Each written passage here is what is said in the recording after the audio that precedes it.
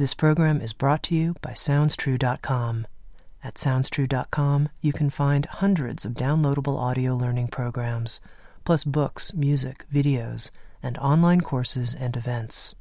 At SoundsTrue.com, we think of ourselves as a trusted partner on the spiritual journey, offering diverse, in-depth, and life-changing wisdom.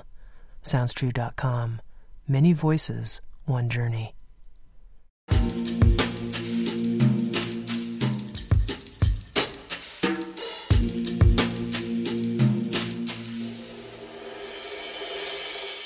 You're listening to Insights at the Edge. Today my guest is A.H. Almaas.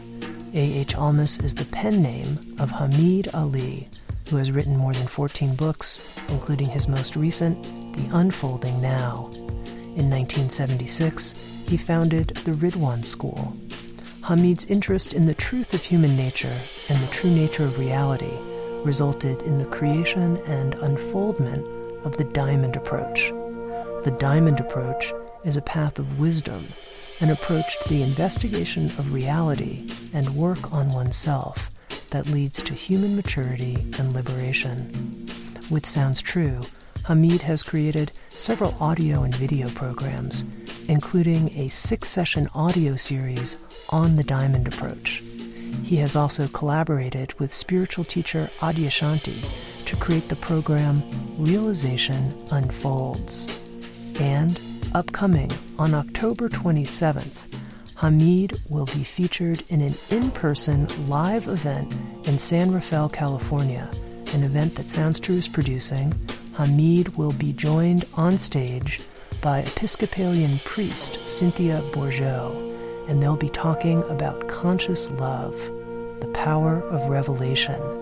This will be an opportunity for participants to look deeply into their hearts and step further into conscious loving as the illuminating force of spiritual realization and transformation. In this episode of Insights at the Edge, Hameed and I spoke about several of the distinguishing and unique characteristics of the Diamond Approach, including how in the Diamond Approach there is no distinction between looking at things psychologically versus spiritually.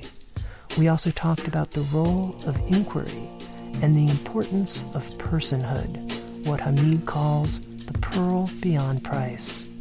Finally, we talked about how it is the love of the truth that drives the process of realization, and how realization itself has no end. Here's my conversation, recorded while he was in vacation in Hawaii, with someone who I consider, and this is a big phrase to use, and it's not a phrase that I use often, a true spiritual genius, A.H. Almaas.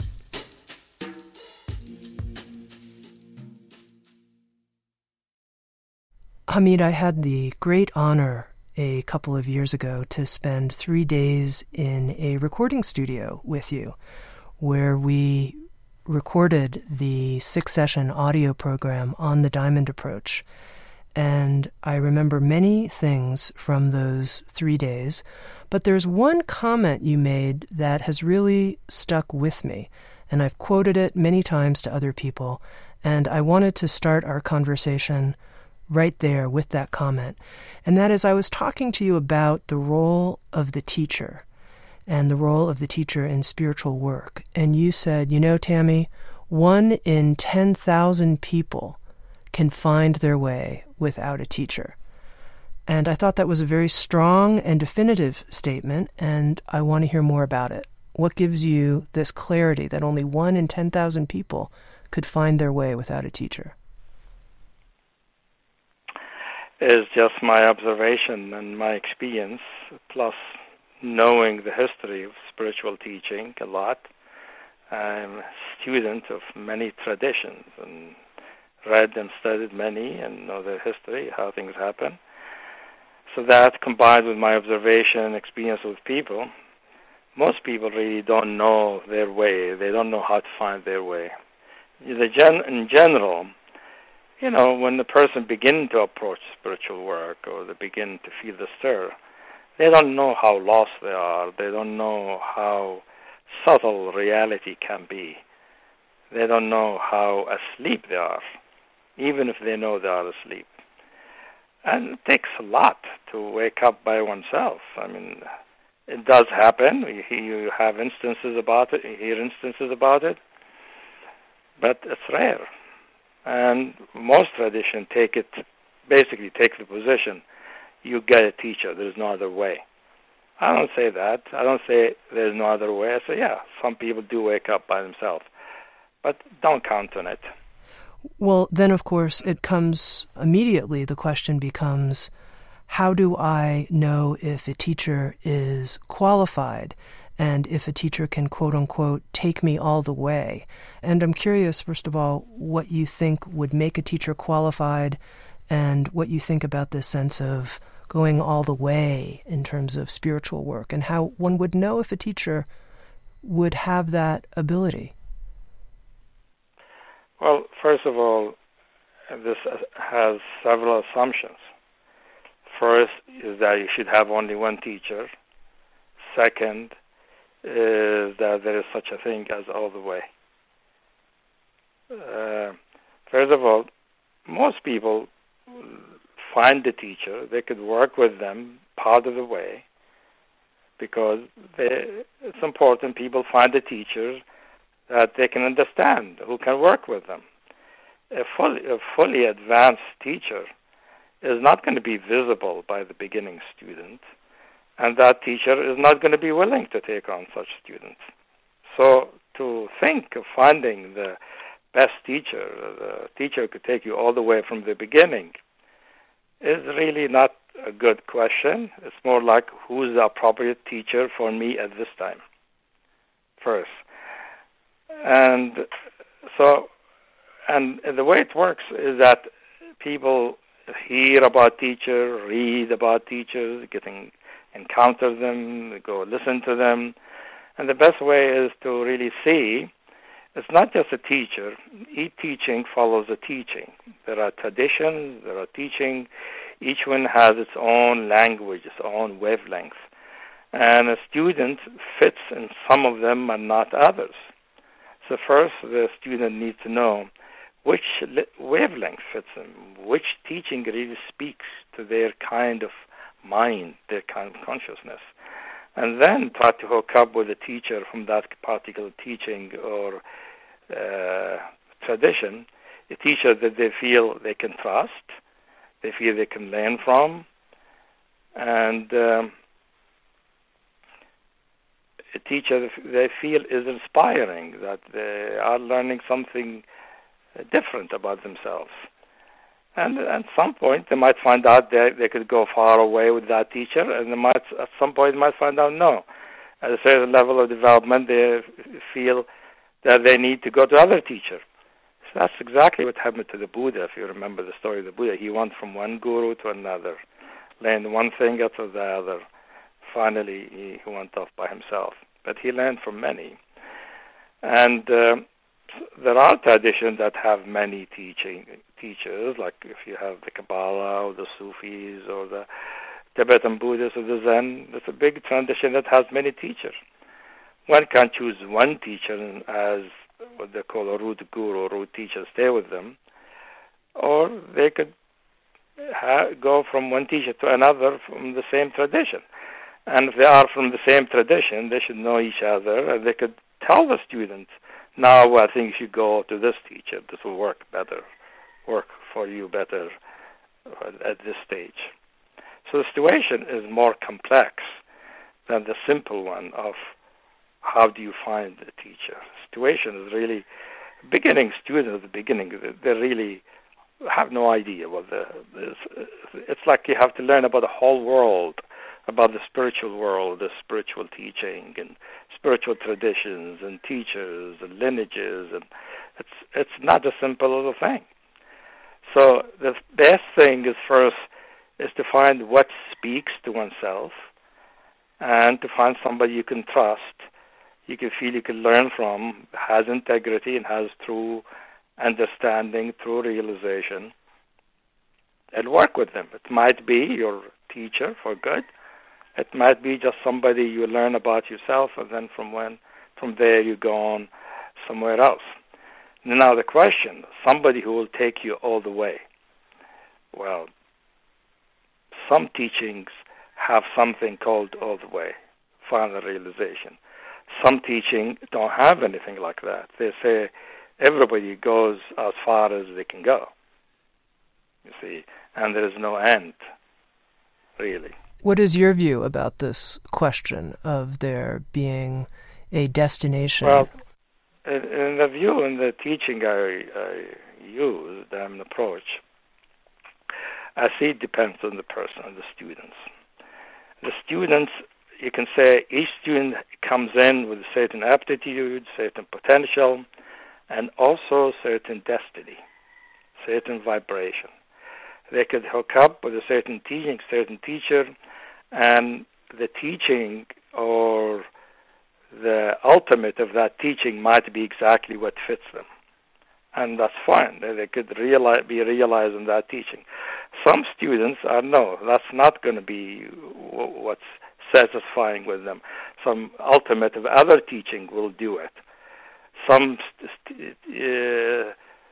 individuals will not be satisfied with that. They want to go be free to roam the spiritual universe, because after enlightenment, there is another enlightenment.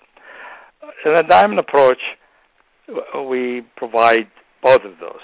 I teach the various stages of realization, and one can go to realize, like, the Atman or the Brahman according to Vedanta, or realize Dharmakaya according to Buddhism, or suchness according to Zen. But we also provide teachings where a person can learn those, but learn other ways of realization, other ways that enlightenment can be, that are not encompassed by something like Dharmakaya or non-dual realization. And that will be what I call the way of freedom. So when you say that there are various stages that you teach, is that something that you can summarize for us, what those stages are? Yeah, and let's put it this way. And in the diamond approach, one way I formalize it, I say I teach the teaching in what I call the four turnings of the teachings. Similar to what, like some Buddhists have what they call the third turnings of the wheel of the teaching. We have in the diamond approach something called the four turnings. The first one has to do with individual realization, individual enlightenment, knowing what you are, who you are, and be free in being that. The second stage, second turning, has to do with what's called non-dual enlightenment. So corresponds to non-dual enlightenment, which is experiencing selflessness and recognizing that one is not an individual self, but a vastness and infinity that is the nature of everything. And then I have what's called a third turning, which is starting from the non-dual and opening up to other possibilities, learning that freedom does not depend on an ultimate. And then the fourth turning is the various ways, the various kind of enlightenment that can happen then, which are endless, and different people will experience different things. Now, Hameed, there's so much about the diamond approach that I would like to talk with you about, because it's, to be honest with you, one of the deepest and most nuanced and always surprising to me paths that I've ever heard described, meaning there's so much that you talk about that I've never heard anybody else articulate. And before we get into that, some of the really original, in my view, contributions of the diamond approach, I'd love our listeners to hear a little bit more about you and a little bit more about how you came into this body of work. I mean, I know that from our previous discussions that you came to the United States when you were 18 and that you went to Berkeley to study physics. Went to the university, right? Yeah. and then there was a turning point in your life. And that's what I'd be curious to know about, what that turning point was when you were a student at the University of Berkeley studying physics. Yeah, the turning point happened toward the end of my graduate work. I was studying physics, and I was in Lawrence Rad Lab in Berkeley and working on my PhD thesis. And I realized I was losing interest. And so, while before that I was very much into it, I was always a good student, learner. And so when I investigated it, I found out that I was really looking after something that I wasn't going to find there, that I was looking for the truth. I wanted to know what is the truth of reality.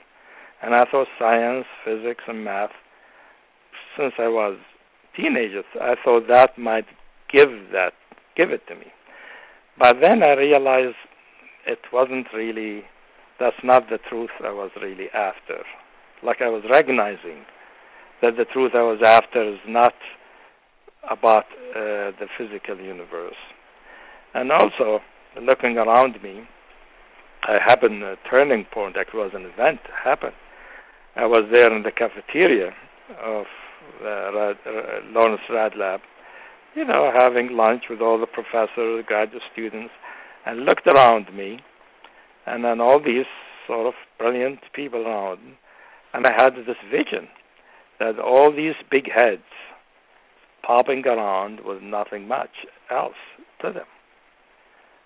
And that's when I saw, I said, oh, that is not how I wanted to turn out to be. That is not what I wanted to learn, just to be brilliant in my head, but the rest of my being not involved. That gave me the insight. And that happened about a few years after I probably talked with you about that experience. That was out-of-body experience, where I experienced myself as not the body. So that became a turning point, and at that time I started, Yeah, let's talk about that little, the out-of-body experience you had. That was a type of near-death experience, would you say? Yeah, it was a near-death experience. I was at the end of my undergraduate school. I had a traffic accident, and I don't know that I was near death or actually dead for a while, but I was outside the body. I wasn't in my body, and I realized I wasn't in the body, and I was looking at it from above, but I recognized myself as a body of light, as a body of pure, brilliant light of different qualities and different intelligences. And from there, I saw I could go one way, I could go to the body, to the physical, to the world, or I could go to another direction, which seemed totally free, totally peaceful, totally blissful. And out of that body of light, out of that sort of, as if a certain heart emerged out of it, that emanated love and joy, that directed me directly to go back to the physical, to go to the world, because there's something I love to do and I enjoy doing, although it would be more difficult. So it wasn't like a conscious choice. It's more like just a movement, a spontaneous movement that happened.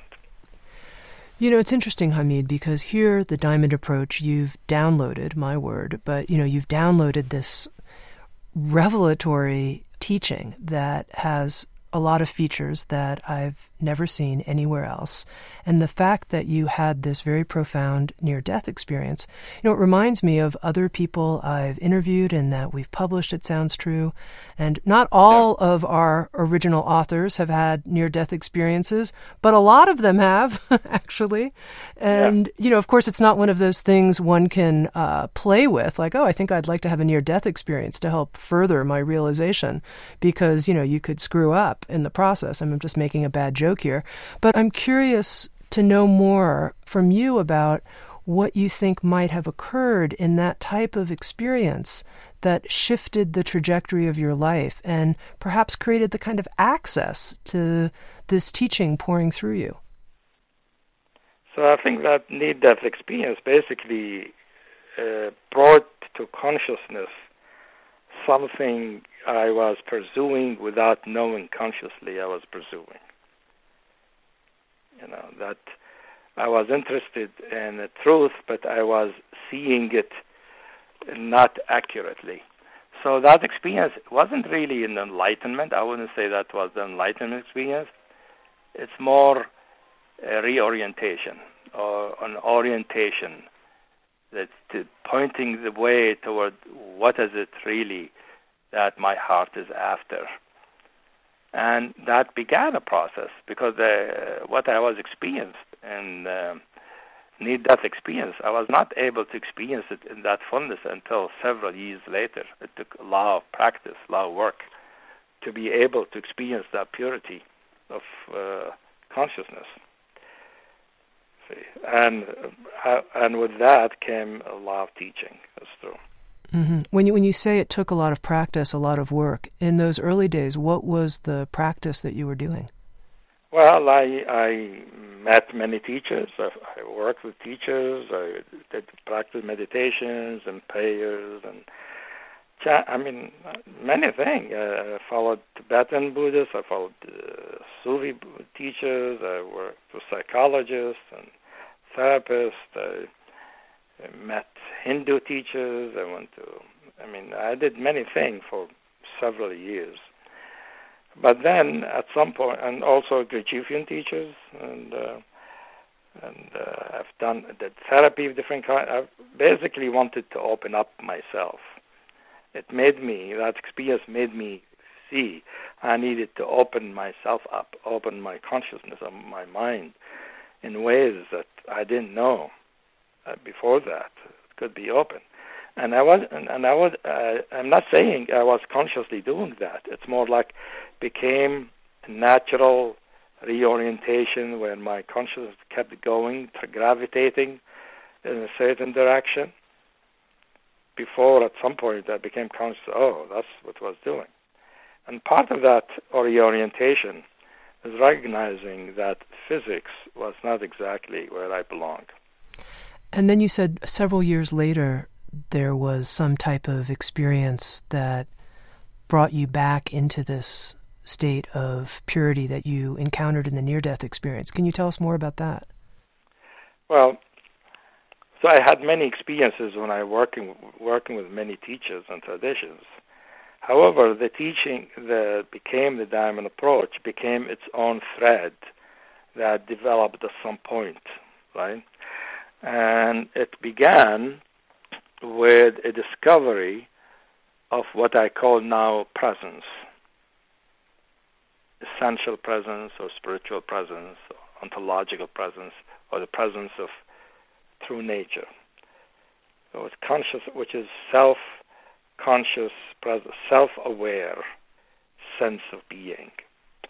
It was a discovery. It happened at some point. I was meditating, and this thing arose, and I didn't know what it was. And I reckon when I felt it, recognized it, felt, this is really what I am. And I felt connected with all of humanity at that time. And I felt connected with all humanity. I felt this is life, the source of life, potential for everything. And it is a sense of realness and a sense of clarity and knowledge. And it felt to me at that time, although it was the beginning really of the path, that just that by itself was worth living my life. Like if I died at that time, I would be satisfied. But turned out that was just the beginning. And then after that, details began to be revealed.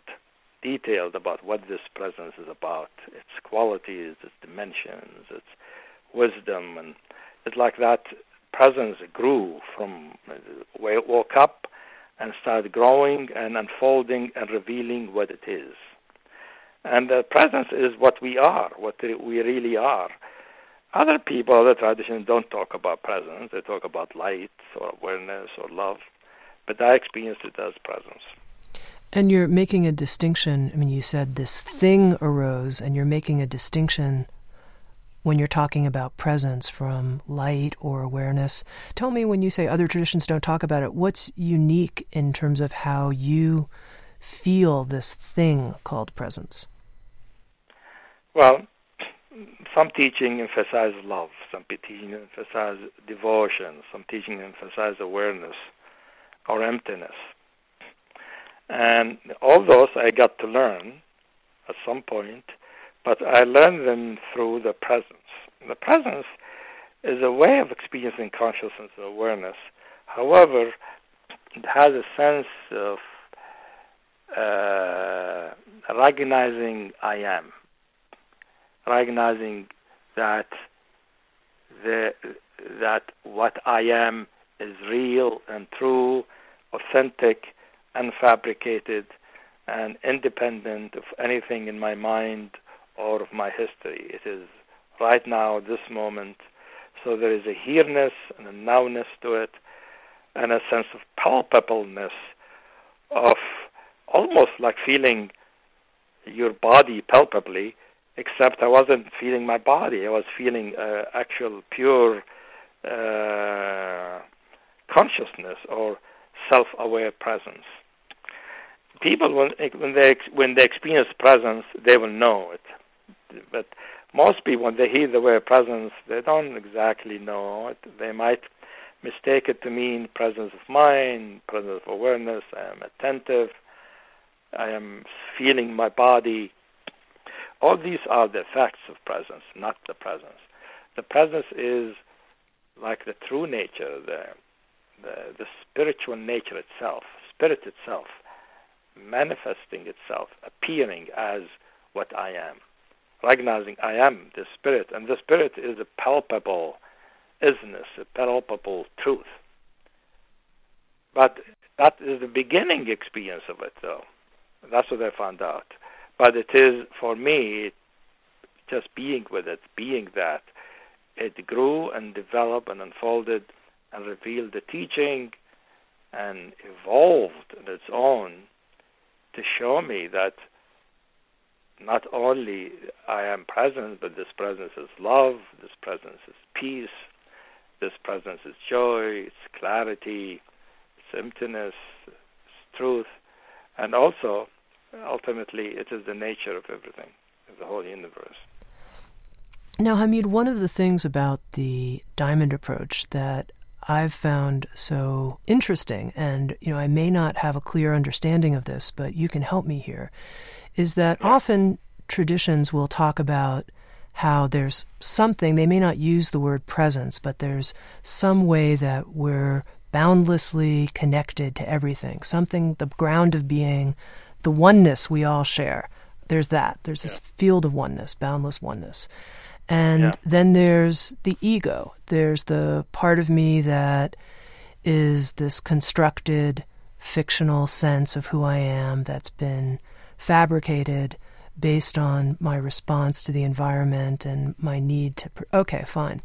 But in the diamond approach, it seems like you introduce the idea that there's also something that's not the ego, not oneness, but we could say is like the true individual, or something about the individual person. So can you help me understand that? What is a true individual? Yeah, I mean, that's one thing that the presence revealed in time and or evolved into or manifests itself as part of the teaching is that reality is the spiritual world is a whole world. Just like when we think of the physical world, we think of the Earth and the planets and the galaxies and the, and suns and stars and all of that and people and forces. And it's very complex. Well, the spiritual universe is like that too. It's very complex. It has many things in it. At the same time, however, it has its basic ground, right? Like the universe, its basic ground is, say, time and space, for instance, or strings or elementary particles. Everything's made out of that. The same thing with the spiritual universe. There is the basic ground, the true nature, but that manifests itself in many forms, in many ways, that are all pure and authentic, just the ground is pure and authentic. And there are many of those qualities, like love is one of them. Love, the feeling of love is not just simply presence. I could feel myself as just pure presence with no qualities, or I could feel this presence as sweet, as melty, as appreciative, as effulgent and giving and generous and beautiful. That makes it, so the presence manifests itself as love. So it forms itself into that. Just as it forms into love or consciousness or awareness, it can form itself into a person, a human person of presence. And that is something I think is rare in many spiritual teachings. It will be difficult to find it in Eastern teachings. You'll find it more in Western teaching, and there are allusions to it, but they don't make it as explicit as I do it. That's what I call it, the personal essence, or the pearl beyond price, which is how to be a human being, a person in the world, an individual in the world, but this person is really the same presence, the same purity, the same perfection. That is awareness, that is truth, that is love, but as a person. It is a very unusual and unexpected thing that most people don't expect. Many teachings will right away dismiss it as ego because they think you can only be personal with your ego. But there are teachings who know about it, and that approach is one of them. How do we understand the difference between our individuality and our ego identity? How do we know what this true, essential person is? Well, very simple. There is the individuality of ego. The ego is some kind of an individual entity. And the sense of real person, it feels like an individual, but I will call it more a person than an individual. And the difference is that the ego, when you experience the individuality of ego, first of all, you see it has patterns. They are fixed patterns to the way it thinks, behaves, plans, and the patterns are historical. They have history, they have emotion, they have belief, they have ideas. So the individuality of ego, you will find out when you explore it, that it is constructed through through history, through the experiences we went through in our history from childhood and before childhood, and throughout our life, there are passions that affect our consciousness, and from that they become constellated, a sense of being an individual with a certain character. But that individual certain character is bound by its history, by its impression. It cannot strike out and become and be something outside of those patterns. Now, the individuality of true nature, the real person, is not related to history that way. It doesn't have historical patterns. And also, the individuality of ego, when you explore it, you realize it involves images, beliefs, memories, and emotions and reactions, while the real person has no images or beliefs. It is a spontaneous beingness in the now that responds personally in the now and responds with an intelligence that uses all the knowledge we've had from the past without that knowledge determining or patterning the individual. So that person has at its command the knowledge of history without the history patterning or determining or conditioning who one is. So the real person is a person of being, a person of presence. This presence manifesting itself in a personal way that responds to other human beings as persons. So as a result, it has the sense of person has a real personalness, capacity to contact other human beings, capacity for attunement and for empathy, recognizing other human beings as a whole universe on their own, and listening and feeling the other, and not responding out of innate, spontaneous intelligence that is not constrained by history, by impressions or patterns from the past.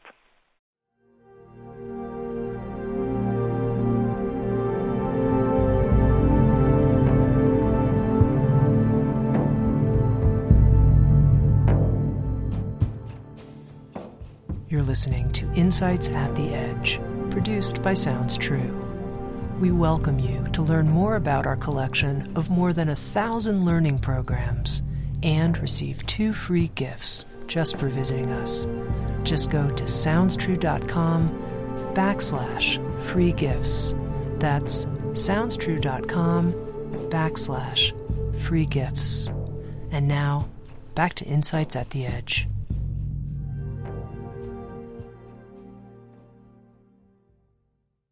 I want to dig a little deeper into this, if that's okay, because it's something that is... good, yeah. It's so important to me, and there really aren't very many people talking about it. So first of all... not many people talk about it, I agree. I could imagine somebody listening saying, come on, it's not possible to ever be free from your history, from the language that you've learned, the cultural context that you've grown up with. I mean, how is it possible for a person to be free of their history? Well, I mean, that question is not just related to being a person of presence. It has to do with spiritual realization in general. All spiritual realization means to be free from your history. All teachings, not just me. If there is no freedom from history, there is no spiritual realization. There's no enlightenment. Enlightenment is, by definition, is that what you are and what you do right now is informed by history, but not constrained by it. Okay. See? Okay, I'm with you. It is. If that's not there, there is no freedom. Yeah. One hasn't yet evolved spiritually. Okay, I'm with you. And then taking this the next step, you talked about how the presence itself revealed to you what it was made of, how it was made of love, how it's made of clarity, these different qualities, and also personhood. But these different qualities like love, clarity, they're things we all share in some way. We could all tune. But when it comes to personhood, my personhood is different from your personhood. So that sort of puts this discussion of personhood in a different category because each one of us has our own personhood, yes? Yes, there is uniqueness to the personhood. However, personhood is the same for everybody, the sense of personhood. You see, just like love is for everybody, love is love. You can't just have, everybody have their own love. However, people express it differently, right? Respond to it differently, but love is love. Same thing with personhood. Think of it as a quality like love or like peace. So it's universal. However, it expresses itself uniquely for each individual. So the sense of being personal, like I'm being personal with you right now, you're Tami, you're a person, and I am as a person, as a human being, a person of being, talking to you as the person. I'm aware of my history, but I'm talking to you in the now, and what I'm saying is informed by my history. I cannot not be informed by my history. I wouldn't want not to be informed by my history. But my history doesn't tell me what and who I am. I'm with you. Now, you called this the pearl beyond price. Why is discovering our personhood the pearl beyond price? Well, there are many actually stories, spiritual stories from various traditions that use the word pearl beyond price. And usually the story goes, the one goes, leaves heaven or some kind of spiritual realm and goes into the world and lives in the world amongst the people of the world who are unaware of the spiritual realm, to find some kind of precious gem that is usually guarded by a monster or a dragon or something. And you find it and you take it back with you, and that makes you become mature, and you can reside in your spiritual station with a new maturity that wasn't possible to find in the spiritual realm that you started with. So, and usually, traditionally, it's been called the precious pearl, pearl beyond price, and it is it's a precious. It's precious because it's rare. Precious because it is really what a human being can be or become. And I call it pearl because it is also, when you experience it phenomenologically, it has a sense of roundedness and pearlescent luminosity. That's also reminiscent of a real pearl, or a physical pearl. Now, you said, Hameed, that yes, not many traditions talk about this discovery of personhood and the importance of personhood. Why do you think that is? Why do you think it's so rare? Well, there are many traditions don't talk about it. There are traditions who talk about it implicitly. Like the Western tradition, they talk about it implicitly. They talk about, like if you think of the Sufis, their aim or their ultimate is the complete human being. Complete human being for them is a person. They mean a person, but they don't say it. They say complete human being. Same thing in the Kabbalah. They talk about human being. They don't talk about becoming a boundless, infinite spirit. They don't think that's the aim. Now, in the Eastern tradition, they think being the boundless, infinite spirit is it. So they don't focus on the sense of being a person as much. Now, to talk about it explicitly the way I'm talking about it is partly because of our times.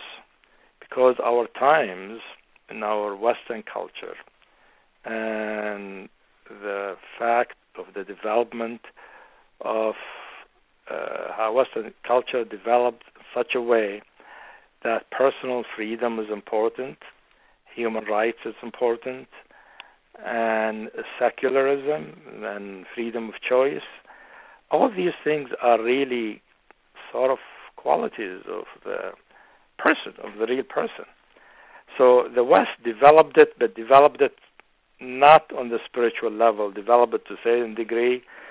And the real person, for me, is the next step, how to fill out that form with something real, something substantial, something with the real flesh and bones of the real person. So the West in general emphasized the sense of person, but because of the way things developed, it became more of the ego person, you see. Mm-hmm. And I'm saying that the ego person is just a stage. We need to go to another stage of how the person becomes a real person. In the East, there are some teaching referred to the precious pearl, like some of the Taoist teaching, some of their meditation. I don't know if you read those, where they talk about the heavenly embryo in the belly that develops, and they say, and it is in the shape of a luminous pearl. You find it in some of the iconography of Tibetan iconography, for instance. You find pearls all over the place. It's there, it's just not a big, important, central thing, and I think some of them actually embody it. They just don't conceptualize it. Mm-hmm. But because of our culture has become psychological, that's the other thing I want to say. Because our culture has, for 100 years or so, psychology became such an important part of the culture. The culture is actually more psychological than spiritual or philosophical. Because of psychology of it, it makes it possible to learn about the person directly, because the real person, as the story says, you find it in the world. You don't stay in heaven to get it. You come into the world, come into earth, and immerse yourself in the everyday life. And our psychology helps us to deal with everyday life in a way that we can handle it in a good way, you see, in a way that is optimal. And which I think made, for me, in my work, it became very handy for actually. Because the person is in some sense the metabolism of our personal history. Like all of our personal history, all what we gone through, by understanding it, going through it, feeling it, experiencing it, making it conscious, not just witnessing it, and really immersing oneself in understanding, it become metabolized, it become digested. And the final outcome of that metabolism is the personal essence, the real person. I'm glad you brought up the last 100 years of psychology, because one of the things I wanted to make sure that we underscored in our conversation is how the diamond approach actually doesn't divide our journey into the psychological aspect of our journey and the spiritual aspect of our journey. You don't see that division. For you, there's one unfolding process. And I wonder if you can talk some about that. Yeah.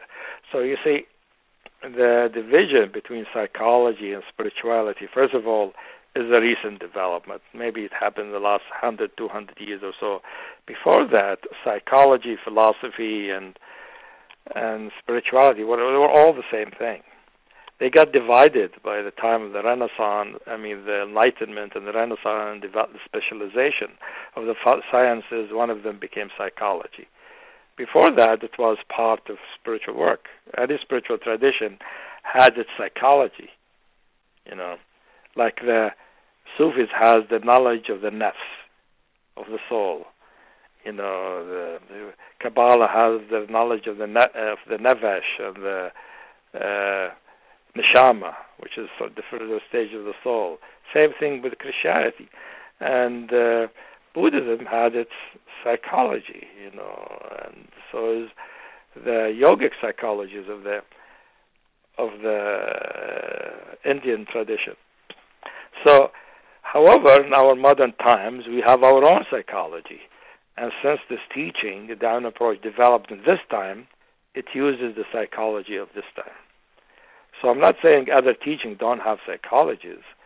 They do. There's no spiritual teaching without a psychology. But the traditional teaching distance themselves from modern psychology because it is different from the psychology they use. It seems in the diamond approach, you see a lot of value in incorporating the language of modern psychology, and that you've actually created a map of this process of realization that we're talking about where they're inseparable. And that's what I'd be curious for you to articulate, what that inseparability is. That brings up the question of our individual consciousness, what the Buddhist Tibetans will call the subtle stream of consciousness, or Christian will call the soul. It's the same thing, which is that each one of us, we have our own individual consciousness. We're not just a body, but also a consciousness. And the consciousness is individual. And it's not individual just because it's the body. It's a really individual consciousness. This individual consciousness has many capacities in it and many dimensions and facets to it. It can think, it can feel, it can sense, it can have spiritual experience, it can be clear or it can be muddled, it can be empty or full, it can expand to become the whole universe, or can contract to become just a physical body. And this consciousnness, this individual consciousness, has all of it in it. Has the mind with its thoughts and psychology, has into the heart with its emotions and and the spiritual heart has in it the spirit with its qualities of radiance and presence. They're all dimensions of the same consciousness. So when we recognize ourselves that as this consciousness, these things are not really separate. They're all dimensions of the same organism, the same being of consciousness. So it is that recognition that I had. In fact, my original recognition, I mentioned to you, when I felt I was connected with all of humanity, I experienced presence, I was experiencing the individual consciousness that was alive and dynamic, that was animating the body, but its core is spiritual, that was connected with all other human individual consciousness. And that consciousness has all of it in it, because at the beginning experience I began with a consciousness which was not just pure spirit, because spirit is just a dimension of this consciousness, but has in it the thinking apparatus, has in it the feeling and the emotion. I saw that they were all dimensions of the same being, the same consciousness. So in my mind, it never really got separated because of my experience, plus the fact I had teachers who also influenced me, who were consciously, intentionally trying to unify psychology and meditation, or psychology and spiritual work. And the diamond approach, the way it developed, it wasn't an attempt at unifying. The teaching arose with the two facets unified organically. Mm-hmm. Mm-hmm. Now, Hameed, we've identified two, I think, of the real highlights that are unique about the diamond approach. This perfect unification of psychology and spirituality, as you said, just of two facets, and we've talked about the personal essence or personhood. I'm wondering if you were to give one or two other elements of the diamond approach special attention, what you think they might be. Other thing about diamond approach is methodology, the main method I use. I learned meditations of various kinds. I learned prayers. I learned chanting. I learned many kinds of spiritual techniques. But the method that the realization diamond approach developed more than anything else is what I call inquiry. Now, when people hear inquiry, they will think they know about it because they hear the word before. However, inquiry here in diamond approach is a very specific kind. It is imbued, guided by, and pervaded by the presence with its qualities. So it's inquiry in our everyday experience, but the inquiry, because it is infused and guided by spiritual presence, it tends to understand whatever experience we have in its relationship to our spiritual nature. And that is, I think, is a new method. I don't know if anybody else does it this way. And it is very powerful, amazing method. How do I inquire in such a way that I make sure that presence is there guiding the inquiry process? How do I do that? At the beginning, you wouldn't. At the beginning, you will inquire, and that's one important reason why it's good to have a teacher or to have some kind of understanding of presence. But the main thing that there are principles of this inquiry that make it recognized as guided by presence. One of the principles is that the motivation for the inquiry is selfless love. And the love is loving the truth, wanting to know what is the truth. What is the truth about me? What is the truth about the world, the universe? What is the truth about helping people? What is it? What's here and what's it for? So it is a love to know the truth. It is sort of a scientific kind of impulse, but directed toward the reality, toward inner experience, not toward physical object. And so it's loving it, to know the truth, and the truth can be our experience, whatever I'm experiencing, whether I'm feeling sad or happy, whether I'm experiencing myself depressed or enlightened or whatever it is, not to have a judgment about it. So that other principle is what I call, it is open inquiry. Mean it is open to anything that arises, that is there. And the other principle is open-ended. It means I'm not inquiring to arrive at any particular aim or goal. I'm just inquiring to find the truth. I don't care what the truth is going to be. I just want to find out what it is. And with it, of course, there has to be curiosity, an intense curiosity, and has to be courage and boldness to know ourselves, to know our terrors and fears and pains, and also the beautiful things about us and the richness.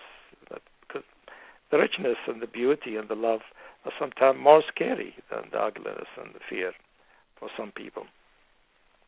So these are characteristics and qualities about the inquiry. I've written a whole book about it. You probably know about it. I call it Space Cruise of Inquiry, because nobody really written something about that kind of inquiry. Mm-hmm. But the thing about the inquiry, because it is open-ended, reflects the path itself. That the path itself is open and open-ended. Remember when we talked at the beginning, when you said take us to the end? Yeah. And I said, and open-ended means there's no end. The end is that there's no end. Yeah. See, like you keep learning. Like, what does an enlightened person do? What do they experience? Do they just experience the enlightenment? Same thing over and over and over again? Some people believe that's the case. The reality is, an enlightened person is busy discovering things about reality and the universe, new things they haven't seen. So the inquiry continues. Even when somebody is liberated, somebody realizes, whether you call it awareness or emptiness or Atman or whatever, those are needed because they give us the freedom, but they are stepping stones from which we can jump into the unknown, because we're not afraid now. We know we are not the self that we've taken ourselves to be. We are free, and then we can explore. So both the path and the method reflect each other. The path doesn't have an end, and the method does not try to reach an end. Mm-hmm. So it's open-ended. As a result, it is free to reveal whatever there is, whatever possible for that particular human being. And for me, different human beings might discover different things. And part of that is the recognition, the deep insight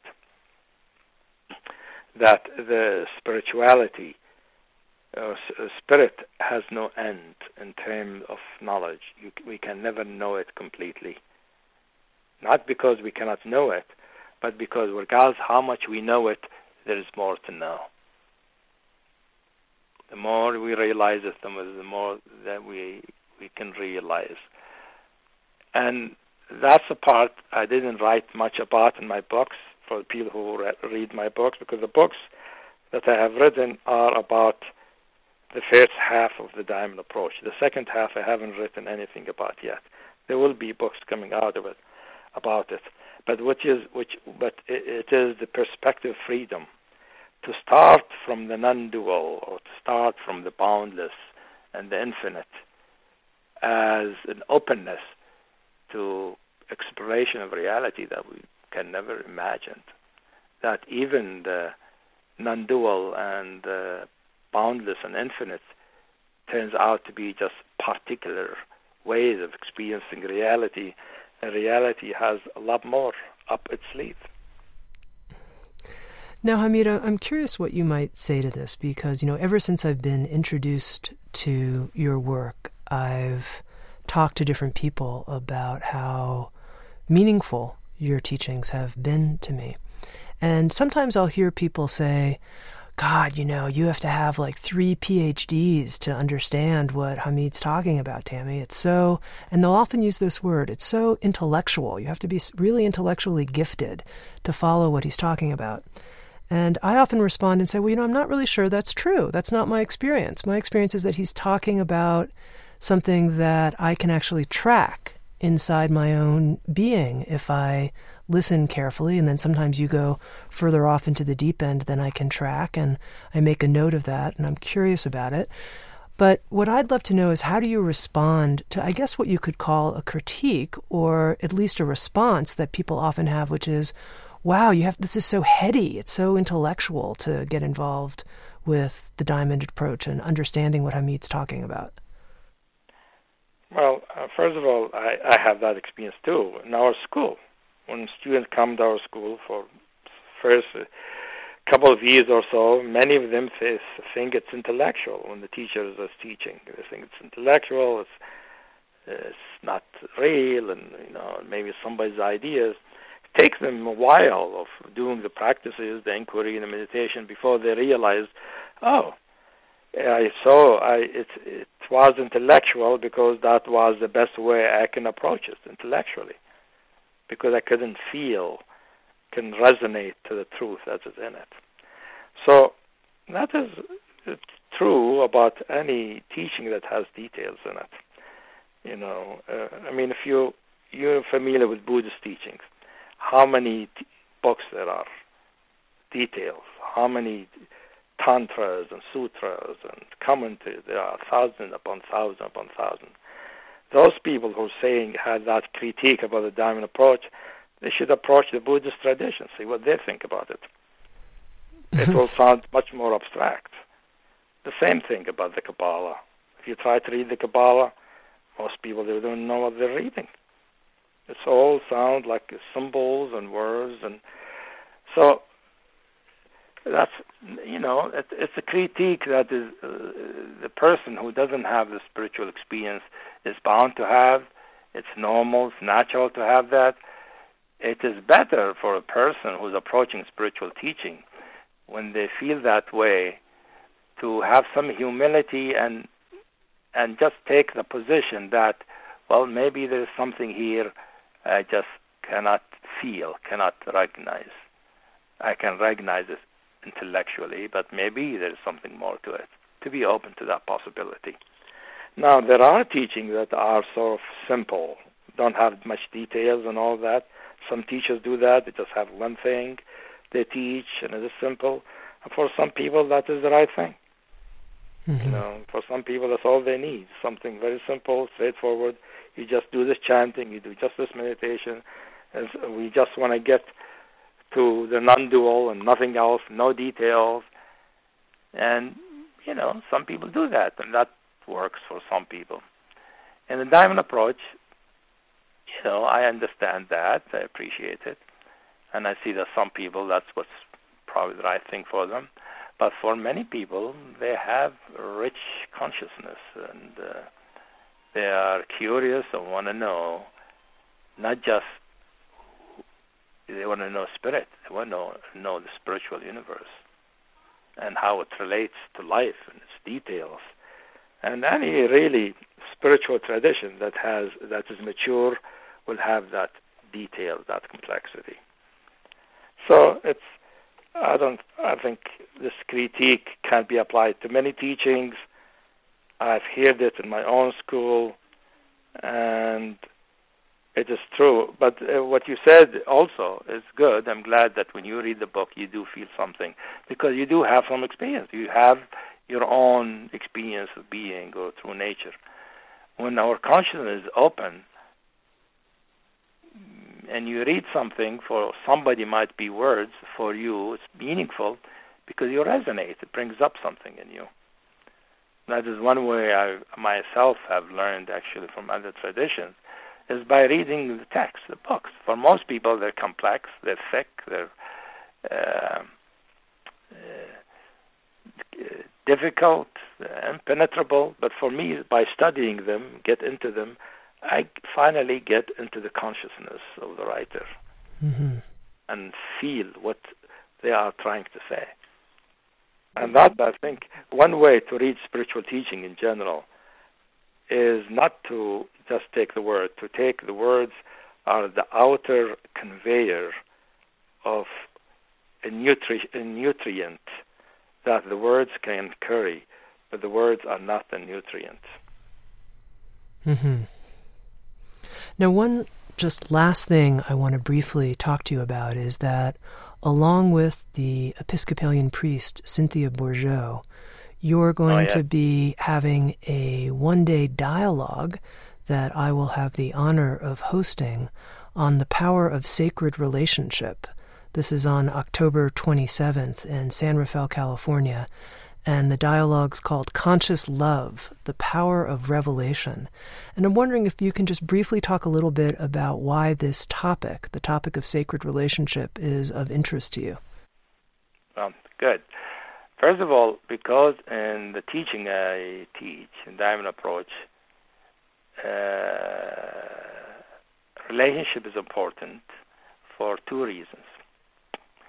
It is important because it is a place where we can actually express and embody what we have learned spiritually.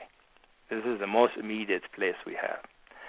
And the other thing is that the relationship itself can become a crucible for the work.